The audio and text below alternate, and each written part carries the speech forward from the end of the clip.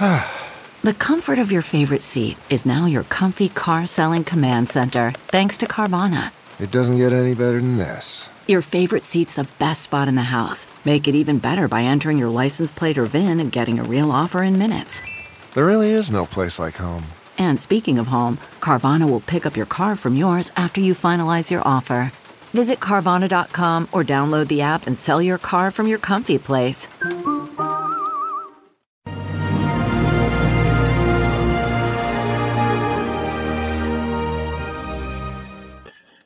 Hi, everyone. Judge Andrew Napolitano here for Judging Freedom. Today is Wednesday, August 17, 2022. It's about 2:45 in the afternoon here on the East Coast, 11:45 in California, where my next guest, Ron Unz, is. Ron is the founder and proprietor and chief executive officer of the Unz Report, a website that I highly commend to you for a serious discussion of the issues of the day, domestic and foreign, concerning libertarian and freedom issues. Ron, I have known your work and admired it for years. I know you've said nice things about mine. This is the first time we've met, even though we're 3,000 miles away. But welcome to my podcast, Judging Freedom. Hey, great to be here. Thank you. So how serious is the problem of the deep state? Is Donald Trump a victim of a legitimate Justice Department legitimately enforcing legitimate laws? Or is this the intelligence and law enforcement community, which battled him for 4 years in the White House, now ganging up on him again, enforcing a statute which, though it's been upheld by the courts 5 times, the Espionage Act, by today's standards would be largely unconstitutional because it proscribes behavior that is essentially harmless. What are your thoughts on all this? Well, I think it's very much the latter situation. In other words, we're really talking about a judicial act that has, until very recently, had dropped off the radar screen that nobody really paid any attention to. I mean, we're talking about something from the First World War. And Yes. The notion of a president of the United States having his home raided by the FBI in search of alleged national security materials that he himself had the right to declassify as the chief executive officer of the United States is just completely absurd. In other words, it's obviously a continuation of the efforts of the national security apparatus, backed by the media and backed by the leading Silicon Valley gatekeepers, to really basically destroy Donald Trump, destroy his political credibility, and make it impossible for him to ever consider running for the White House a second time. I think you're 100% on the mark, and I think most people watching us now would agree with you. And I, of course, agree with you. Unfortunately, the law is not always freedom-oriented. I mean, this is a dreadful, dreadful statute, the Espionage Act of 1917, pushed by President Woodrow Wilson to suppress dissent during World War I. Eugene V. Debs died in prison because the government persuaded juries that under the Espionage Act he had committed a crime by holding massive rallies in New York and Chicago, critical of the war. And Wilson himself, who of course is a former governor of New Jersey and former president of Princeton, I mentioned that for what will be obvious in a few moments, while president of the United States used the Espionage Act to prosecute Princeton students for reading the Declaration of Independence aloud outside draft offices. I mean, can you imagine that happening today? I'm convinced that the Espionage Act, which really lets the government go after anybody for anything, espionage used to be like what the Rosenbergs did, selling national secrets to an enemy.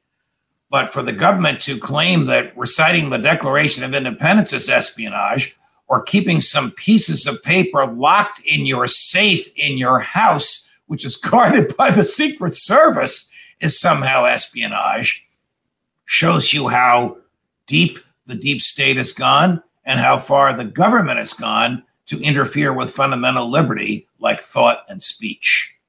And moreover, it's really pushing America down the road of becoming very obviously what we used to denounce as a third world country. In other words, many countries in the world have a situation where when a president leaves office, he's regularly prosecuted or put in prison by his successor. And I mean, that has never been the American style. I mean, even in the aftermath of Watergate, it was the sort of thing where, somebody, I mean, the notion of American presidents being basically prosecuted for simply taking their own documents out of the White House is just absolutely absurd. And the precedent it sets would be a very dangerous one.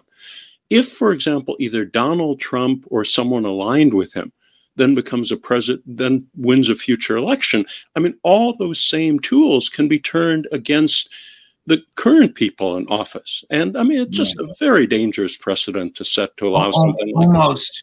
Almost the definition of a banana republic. Exactly. Where this stuff happens, I mean, all the time. I'm not picking on a particular part of the world, but it seems to be very prevalent in Central America and in Latin America. Yesterday afternoon, a group of lawyers filed a lawsuit in federal court in Manhattan against Mike Pompeo, the former director of the CIA, against the CIA itself, and against something called Undercover Global, SL. I'd never heard of it until I read about the lawsuit. These are American lawyers, mainly from New York City, who've been advising and representing Julian Assange. Assange, in my opinion, even though he's not American, is an American hero for exposing lawfully the murderous excesses of the Bush administration. He received stolen information. He didn't steal it, he published it. Absolutely protected under the Pentagon Papers case, almost to a T. What are these lawyers suing for? When do you hear this? So these American lawyers fly to London to meet with Assange. This takes place 5 years ago in the basement of the Ecuadorian embassy in London, where he lived for 5 years in order to avoid being arrested by the British and extradited to the United States, which sadly now appears like it's going to happen. When they approached the Ecuadorian embassy, of course, security said to them, well, you can't bring your cell phones, and you got to give us your cell phones, your iPads, all your mobile devices, which they did. The security was Ecuadorian security and also a private security company called Undercover Global SL. While they were in the Ecuadorian embassy, you can almost guess what I'm about to say, speaking with their client, remember, lawyer-client, all the contents of their mobile devices were downloaded and shipped to Langley, Virginia, to the CIA. They probably just learned. You almost can't make this up. They probably just learned about it recently because they filed the lawsuit yesterday, and this happened 5 years ago. The American public will go ho-hum, but the American public should be scandalized and outraged. The people who took an oath to uphold the Constitution have perverted it. What do you say? Oh, absolutely, absolutely. And that happened under Donald Trump's administration. So the very same tools, the same precedents that his minions used against Julian Assange, against other whistleblowers, are now being turned against him. And that's exactly what happens. In other words, America is moving down the road where these same really almost totalitarian means are regularly employed against different political groups by their opponents. And it's not a question of one group suffering, it's a question of everybody suffering. Because, I mean, what goes around comes around. Well, look, if they can do this to Julian Assange, they can do it to anybody, and they probably do. I mean, we already know. I guess it wasn't an Apple device because Apple doesn't give away, at least it says it doesn't give away passcodes. But I get a kick out of when the FBI seizes an Apple device and they claim there's evidence of a crime in there. They want to get in there and Apple won't give them the code. And then there's all kinds of moral breastfeeding about Apple's duty to the government, of which there's none. And then I laugh because the NSA has everything that we put in our desktops our iPads and our mobile devices, but they won't give it to the FBI, because if they give it to the FBI, then they have to admit that they have it. And if they have it, then they too have violated the Fourth Amendment. We all know that they did it, but the assaults on privacy are so great that this lawsuit brought by these lawyers didn't even make the front pages. But you make a good point. I mean, I don't defend Donald Trump's behavior, although I think it was harmless, but I do attack what the government is doing to him. Nevertheless, when he was the president, it was his Department of Justice which indicted Assange for espionage. His Department of Justice, which got an indictment charging Assange with some of the very same allegations that the Biden Justice Department is now bringing against Trump. Exactly. And the Biden official should realize these same weapons can be turned against them in the future, a few years down the road. I mean, we're talking about a situation where when you pervert the law in this way, when you sacrifice our basic constitutional freedoms, everybody loses. Everybody loses either now or down the road. Well, you're right.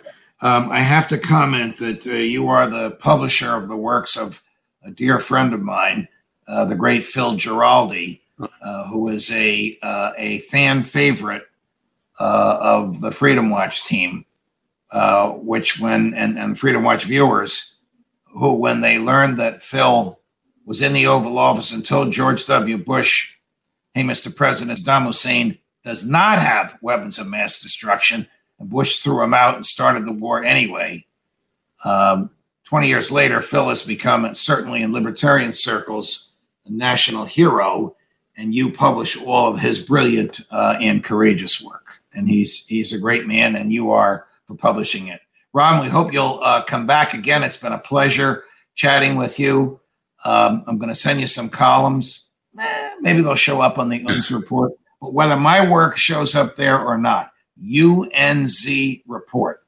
It is a treasure trove of libertarian analysis of economics, cultural, social, political, legal malaise affecting America today. Thanks very much for joining us. Hey, thank you. Judge Napolitano for Judging Freedom.